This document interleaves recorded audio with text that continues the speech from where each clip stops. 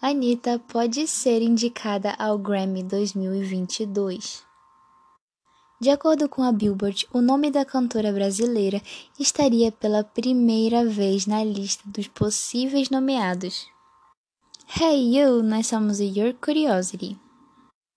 De Honório Gurgel para o mundo, Anitta pode estar prestes a ter sua carreira reconhecida internacionalmente mais uma vez.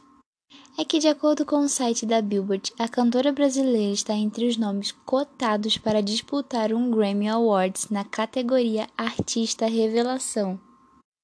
Após sua grandiosa apresentação no Réveillon de Nova York na Times Square, Anitta se apresentou momentos antes da virada em uma das festas mais tradicionais do planeta.